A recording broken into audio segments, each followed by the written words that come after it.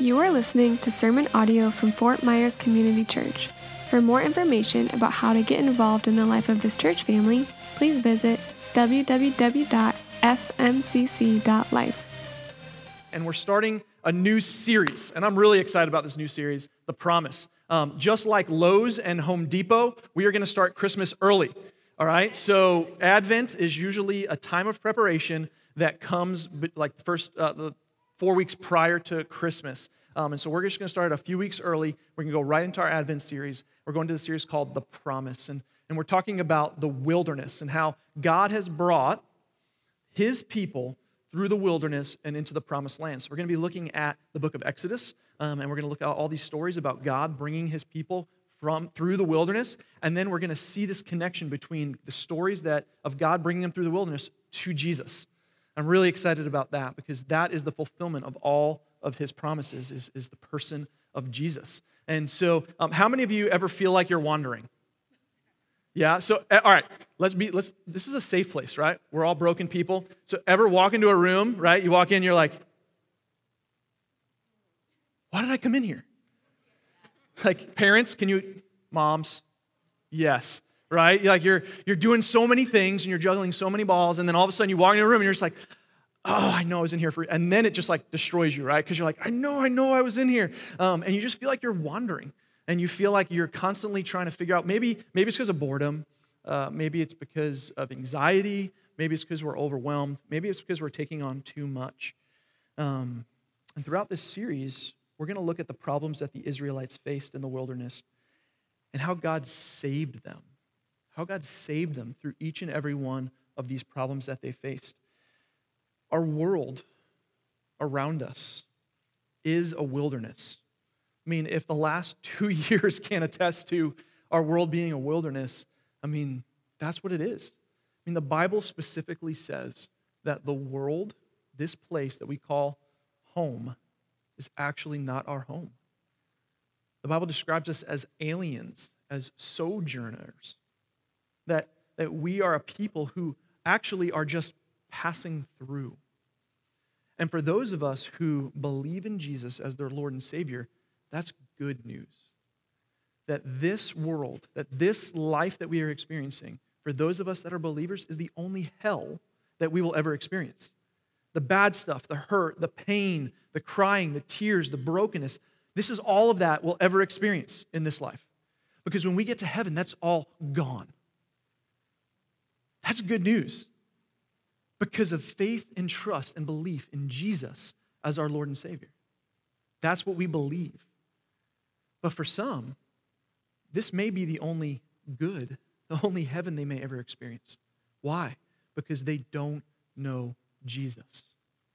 And God has tasked each and every one of us who profess faith in Jesus Christ as our Lord and Savior to go, therefore, and tell others about that good news. Not go and tell people about a religion. Right? Christ didn't come to establish a religion. He came to restore a relationship. And he didn't come to make bad people good. He came to make dead people alive. And so we bear the good news of Jesus that we get to come and share it with every single person we come into contact with. And that is good news. So, if you're with me, would you open up Exodus chapter 13? If you have a Bible, please open it. YouVersion Bible app is a great app to have on your phone or your tablet, and as well as there are Bibles in the aisles. I want you to hold the Word of God in your hand.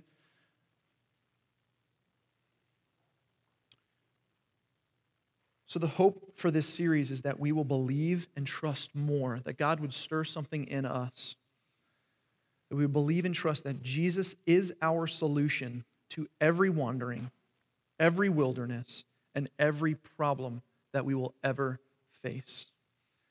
And so here's the main idea for today. This is what we're going to be looking at. We're going to be looking at Exodus 13, verse 17 through 22. And we're going to look about how God leads his children. That's the main idea for today. If you're a note taker, this is where you shine, right? So God leads his children.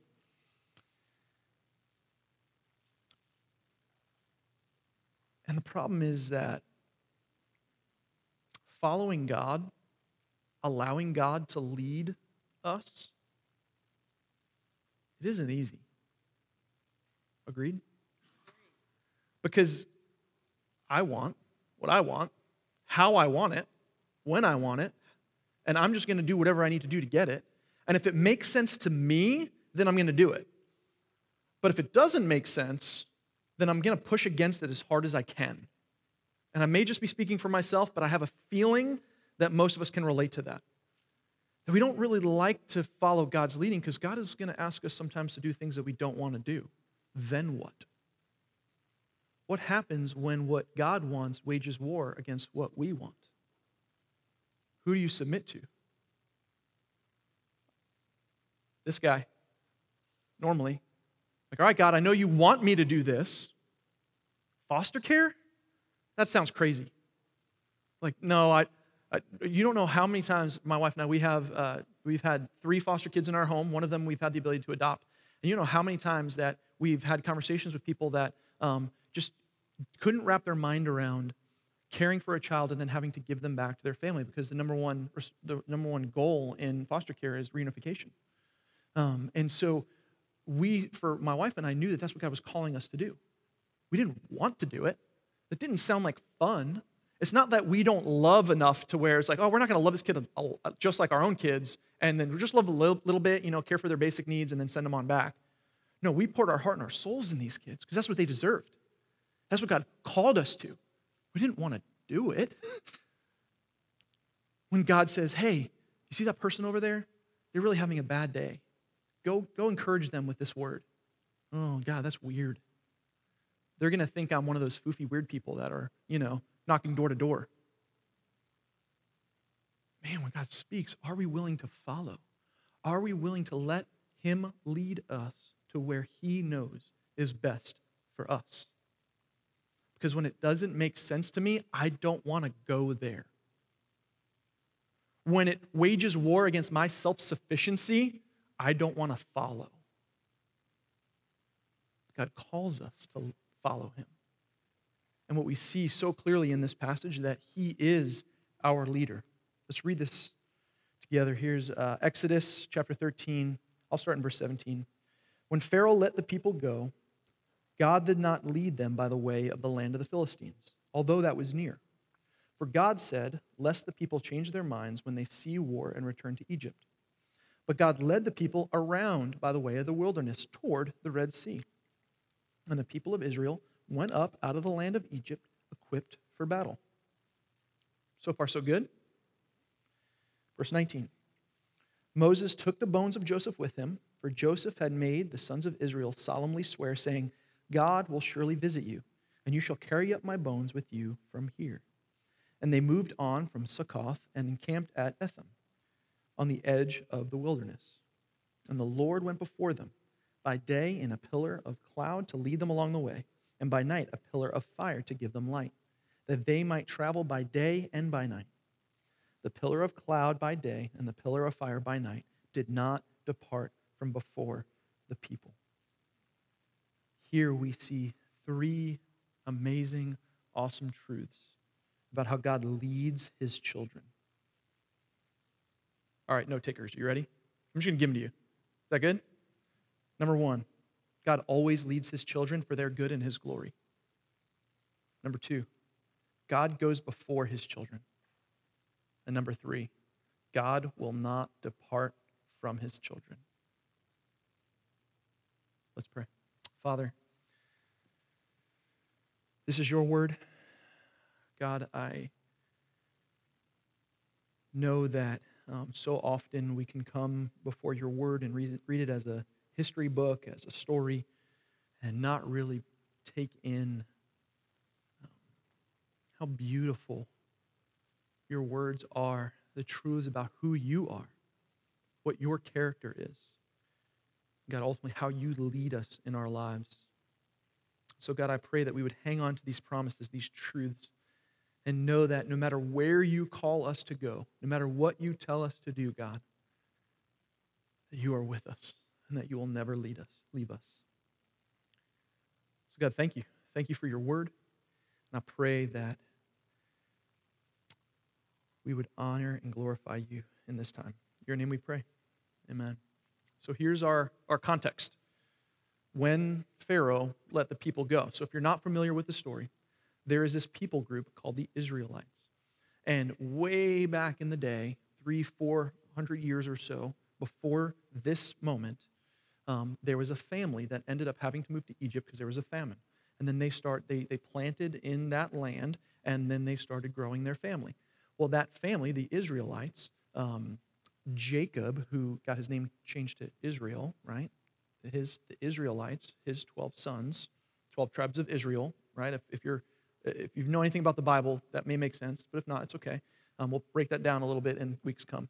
So the Israelites started growing in numbers, and the Egyptians, whose land they were dwelling in, got scared that they were going to get overthrown or overtaken by the Israelites because they were becoming huge in number, right? They were being fruitful. They were multiplying, okay?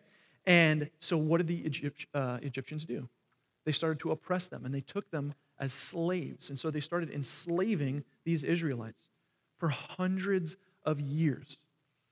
So God speaks to a man named Moses, a man who was not the greatest communicator, not the greatest leader, not the greatest speaker, all those things. And he says, I want you to go to Pharaoh, which he was actually able to do because he was adopted by the Pharaoh's daughter, and go in, and I want you to tell him to let my people go. And so then there were all these plagues that happened, these things, and we've kind of heard about these things, the 10 plagues that he turned the water into blood, and then there were like all these frogs and all these flies and all this crazy stuff that happened. God was revealing his power to the Israelites. And then finally, God sends an angel of death. And he says, I want you to take this lamb, this perfect lamb, and I want you to paint blood on the doorposts. And if you trust in me and believe in me and you're one of my people, you will have this blood painted on your doorposts. So the angel of death will pass by. But if you don't have this blood painted on your doorposts, then the angel of death will kill the firstborn in every household. And so what happens? The angel of death comes through, and there's great wailing in the land because all of these children died. But God saved the people of Israel and their children. And then so finally, that was the thing that God used to get Pharaoh to let his people go. So Pharaoh says, go, get out of here. I don't even want to see you anymore. And so the Israelites end up plundering the Egyptians. They take livestock, they take gold, they take all this stuff, and they gather their things. We're talking a ton of people, potentially millions of people, that they grab their stuff and they start walking out to go to where God said is the promised land. That's where we're picking up the story here. So we pick it up, and it says this: when Pharaoh let the people go, God did not lead them by the way of the land of the Philistines, although that was near. Why? For God said, lest the people change their minds when they see war and return to Egypt. Right? Makes sense. God is leading them into the wilderness because it is better for them, because if they go to the land of the Philistines, they're going to get into an immediate battle, immediate war. And he's like, I'm not going to lead them that way. I'm going to lead them this way. Good so far. Verse 18. But God led the people around by the way of the wilderness towards the Red Sea. And so the people of Israel went up out of the land. They have all this stuff, and they were equipped for battle. Here's what we see in these words: that God always leads his children for their good and his glory. He knows this is better for them to go this way. Does it mean that it's going to be easier? See, here's where I think we really mess this up. For some reason, some people in our culture have read this book and said, it's all about health, wealth, and happiness. If you believe in Jesus, your life is going to be all cupcakes and rainbows, right? Everything's going to be perfect, and you're just going to smooth sail through life. And if you're not doing this right, then obviously, things will be bad. But if you're doing this right, then you're going to have everything you've ever wanted and ever dreamed of. And so that's what they take when they read this. But that's actually never promised to us in Scripture, that if you believe in Jesus as your Lord and Savior, that things will be easy or simple or prosperous financially. But he does promise to do everything for our good and his glory. Now, we know the rest of the story. Now, I'm not going to spoil future weeks because we're going to be talking about this just next week when we talk about God parting the Red Sea. But we know the rest of the story. See, they're leading into the way of the wilderness. Now, the plan was for them to go through the wilderness, and there's a map. Is that map up there? Sweet. So, I don't know if you can see this, But the brown line that goes up off the top, that's the way of the Philistines. That's where God was not going to lead them because that's going to lead to war.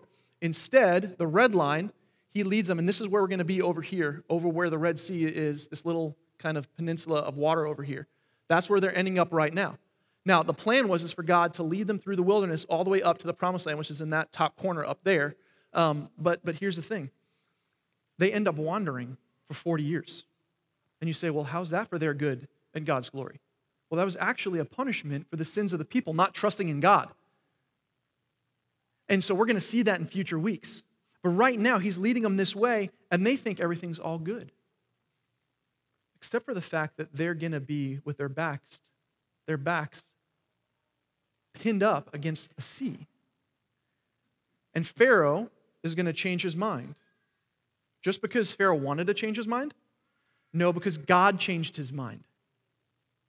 So God changes Pharaoh's mind. He takes his army and starts chasing after the Israelites after they leave. Now there's an army in the front, and there's a sea behind them. And this is exactly where God led them. Now, in my selfish humanness, I don't even know if that's a word. I say, well, that doesn't seem fair. That doesn't seem good. God is about to do something epic. God is about to rock their worlds and reveal his power in a way that they have never seen before, even after seeing all this amazing things. I mean, I want you to think about the things that they've been seeing. I mean, they saw, he freed them with the plagues, he saved their babies, he secured their wealth, he's telling them, I'm leading you to the Promised Land. But they don't know yet as God is going to lead them to a place where they will be stuck. Many of us start out our relationship with God in this way. We think that everything's just going to be perfect. We think that there's a place called heaven where we get to be with God and a place called hell where we just don't want to be there. We don't want to know about it. We don't know what it's going to be like. And so what's the options?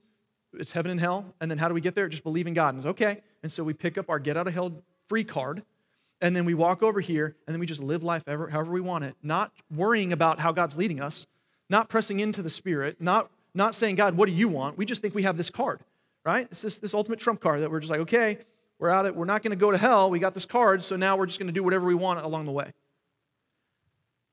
But God says that if you believe in me as your Lord and Savior, then you will follow me. See, in my own life, I was thinking about this, about when I first became a Christian. I was young. And you know why? Because I did not want to go to hell.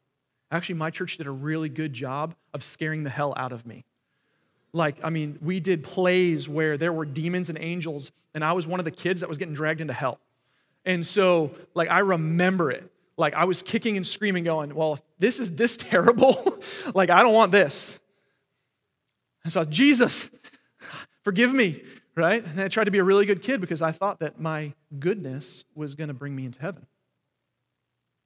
Not Jesus' perfection. We'll get there. So they did a really good job of teaching me that I didn't want to go to hell. But then when I was 11, my cousin John died. I didn't like that.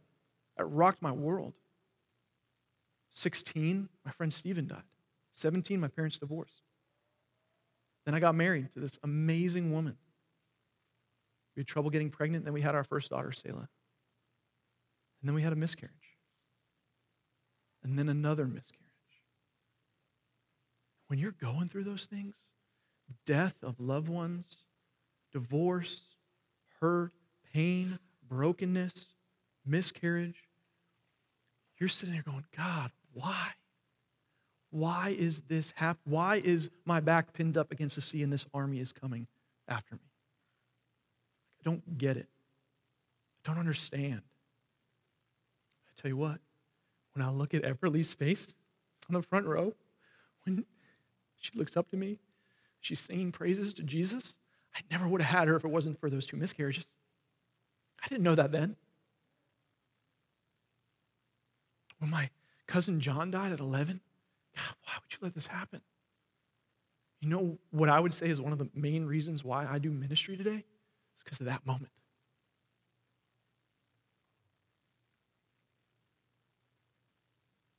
So when we look at Scripture, we see that God has a plan and a purpose for every single person in this room. And there is hurt, and there is pain, and there is suffering. That is going to happen to us in this world. But every single thing that we will ever experience in our life is for our good and His glory if we are His children. If we trust in Him.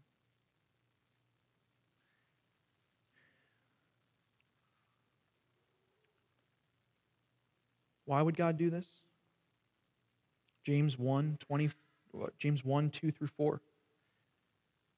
We also see this in Romans 5, 3 and 4. 2 Peter 2, 1, 5, and 6. So if you're one of those people that actually read Scripture and see conflicts, and you're like, well, Peter and Paul and James, they don't really line up. Well, here's three guys saying the same exact thing. Consider it pure joy, my brothers and sisters, whenever you face trials of many kinds, because you know that the testing of your faith produces perseverance. Let perseverance finish its work so that you may be mature and complete, lacking nothing. God is not after our independence. He is after our dependence. He wants us to fully surrender every area of our life, good, bad, and all the in-between, to Him and Him alone, and allow Him to lead us to wherever He says that we should go. If everything is perfect in my life, if I have everything I want, I never experience any heartache, any pain, any suffering, then I have no need for God. That is why our unbelieving world doesn't believe in God, because they have found self-sufficiency in themselves. We can do it on our own. We've got this. We live in America, land of the free, home of the brave. That used to be our slogan. Does it seem like that anymore? Not so much land of the free. Not so much home of the brave. So what do? We put our hope in America. Hang our flags, trumpet, we sound the horn. I love America. I love being here. I love the freedoms that we have. But you know what we've lost along the way? Dependency on God. Now we just stamp our God in God we trust. Hashtag Creed. No one knows Creed. No one knows the band Creed, huh? All right. Old rock reference, I guess. So, that just fell flat. Thanks, guys.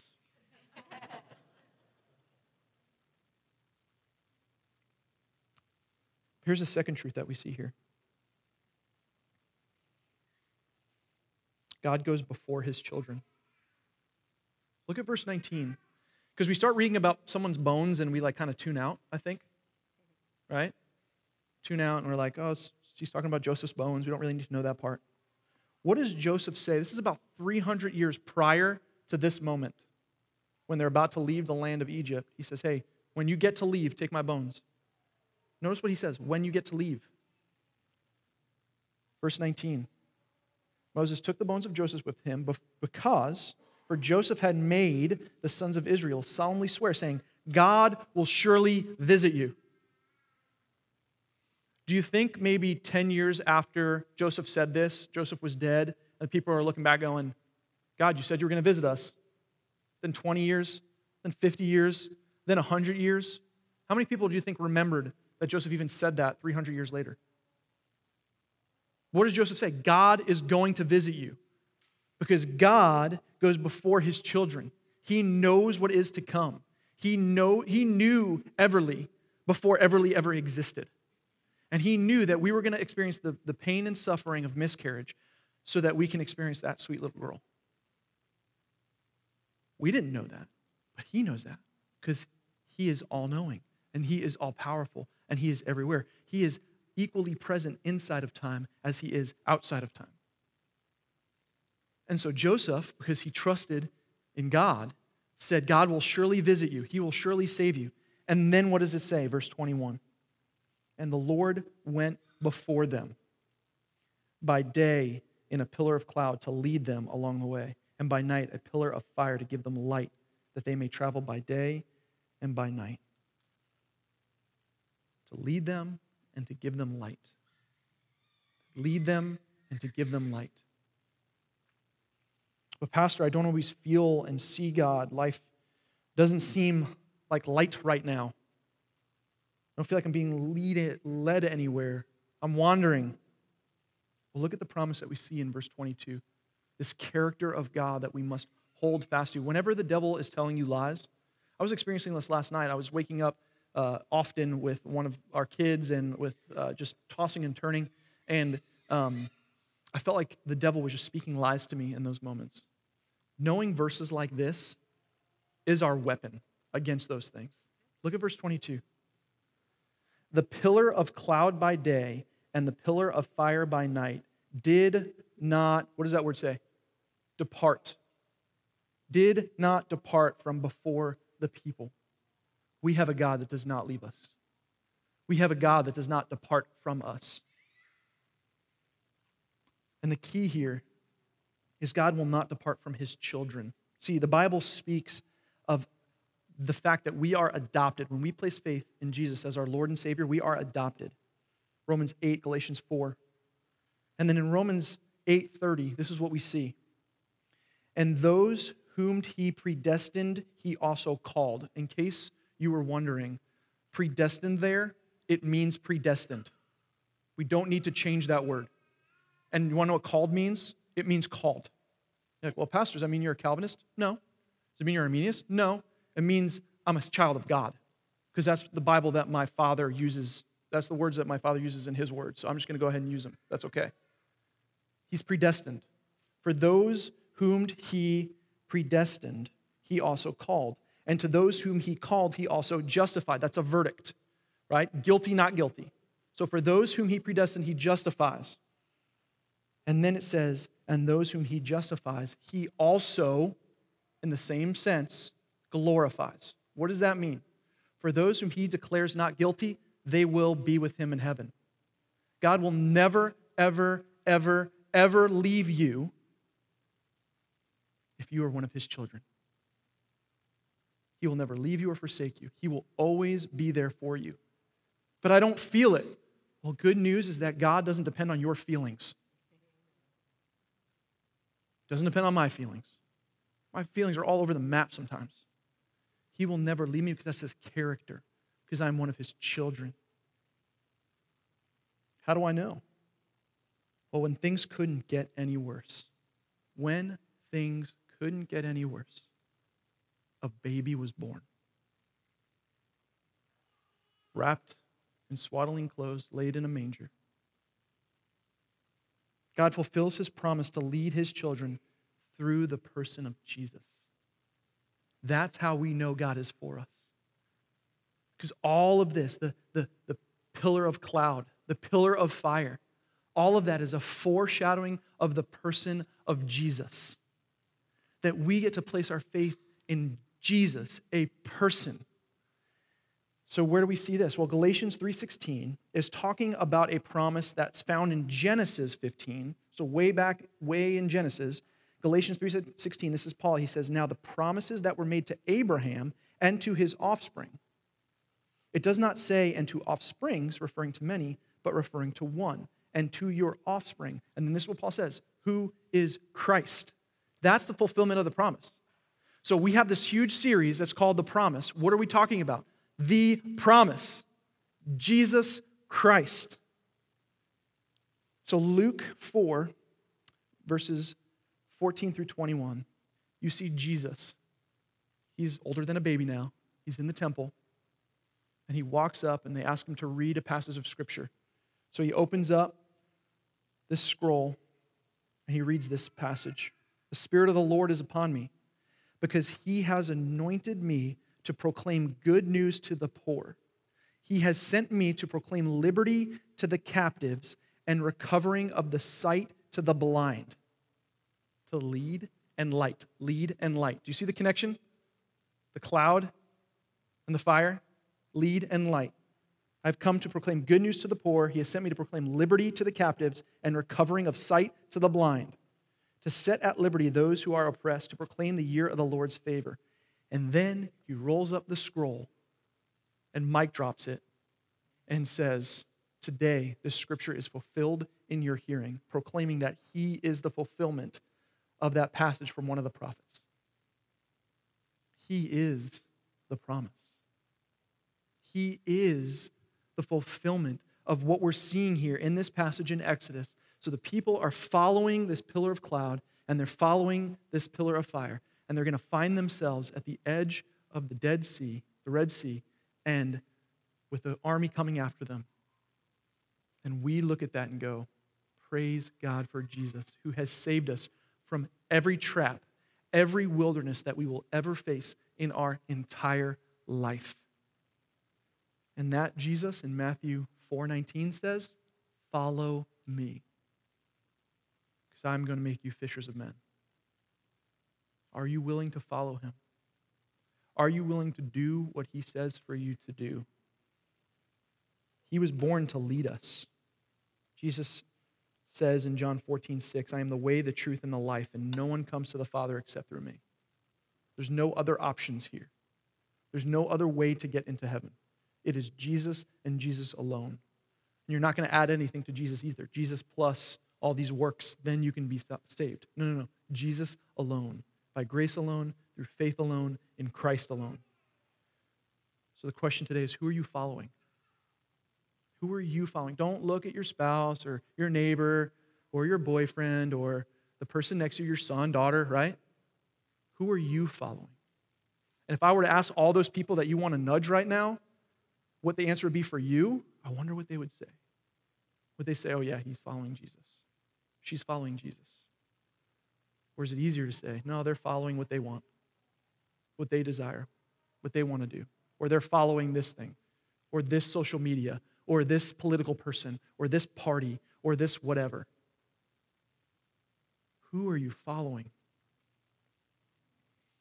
Is Jesus leading you to the promised land? Or are you in some way, shape, or form trying to pave your own path? So the band's going to come on up, and here's how I want us to respond. I want us to sit in this. This is going to start off the next 8 weeks of our church family's life, that we're going to sit in this promise. We're going to walk with the people through the wilderness and see how Jesus, how God, how the Holy Spirit over and over and over again has fulfilled his promise to them, has protected his people, has saved his people, and then ultimately how that leads us to Jesus. My question for you this morning is, are you trusting in Jesus? Are you following him? For when he says to you, do this, are you willing to say, yes, Lord, with full abandon? I don't care what the ramifications are, what the consequences are. I am going to do what you said I'm going to do. Now, here's one quick filter. If you feel like God is telling you to do something, filter it through this. Because often I hear people saying, well, yeah, God told me to do blah, blah, blah. I go, that seems to go against this. So I want to make sure that we have a right filter. So then it's like, well, how do we know? Well, if it aligns with this, then do it. Do it.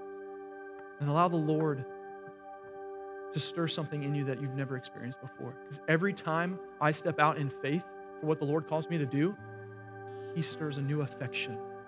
He stirs a new enjoyment of himself in me that I've never experienced before. He doesn't replicate old experiences. God is not a replicator. He's a creator. Yeah, the God that spoke the mountains, the God that spoke the rivers, the animals into being, he's not just going to replicate experiences that you had when you were a teenager and you went to band camp or youth camp or whatever. He's a creator. And right now, starting in this place, going out from here into the week and everyday life, God wants to create something new in each and every one of us. Are you willing to follow him there? Are you willing to surrender it all? Can I pray for us? Jesus,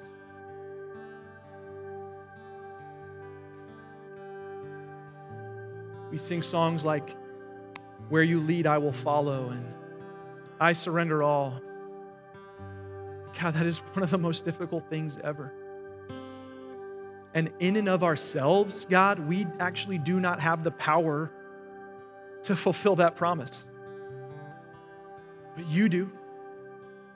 And the Spirit that dwells within us, that you have given us, from the moment that you have justified us,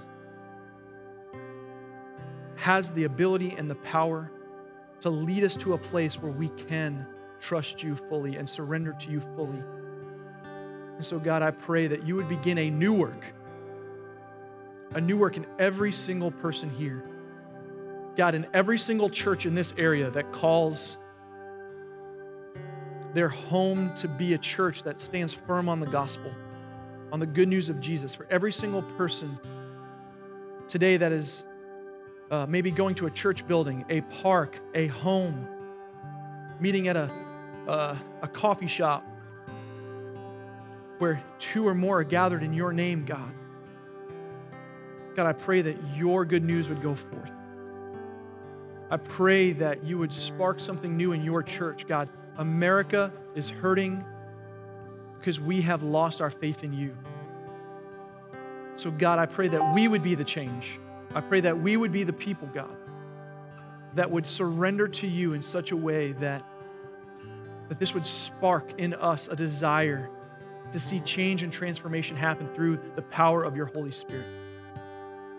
If there's anybody here today that hasn't placed their faith and their hope and their trust fully in you, God, I pray that you would enable them to surrender. God, you say in your word that one day every knee will bow and every tongue will confess. But I pray that those people would not wait for one day, because you also say that today is the day of salvation. So God, I pray that for them today would be a day where they close their eyes, where they look to you and they surrender their lives fully in you. All of their questions may not be answered. All of their doubts may not be fully wrapped up, but that they would surrender and that you would do that work right now. God, we love you. We thank you. And I pray that this time that we sing to you would be a time that would be a sweet song unto your ears. In your name we pray. Amen.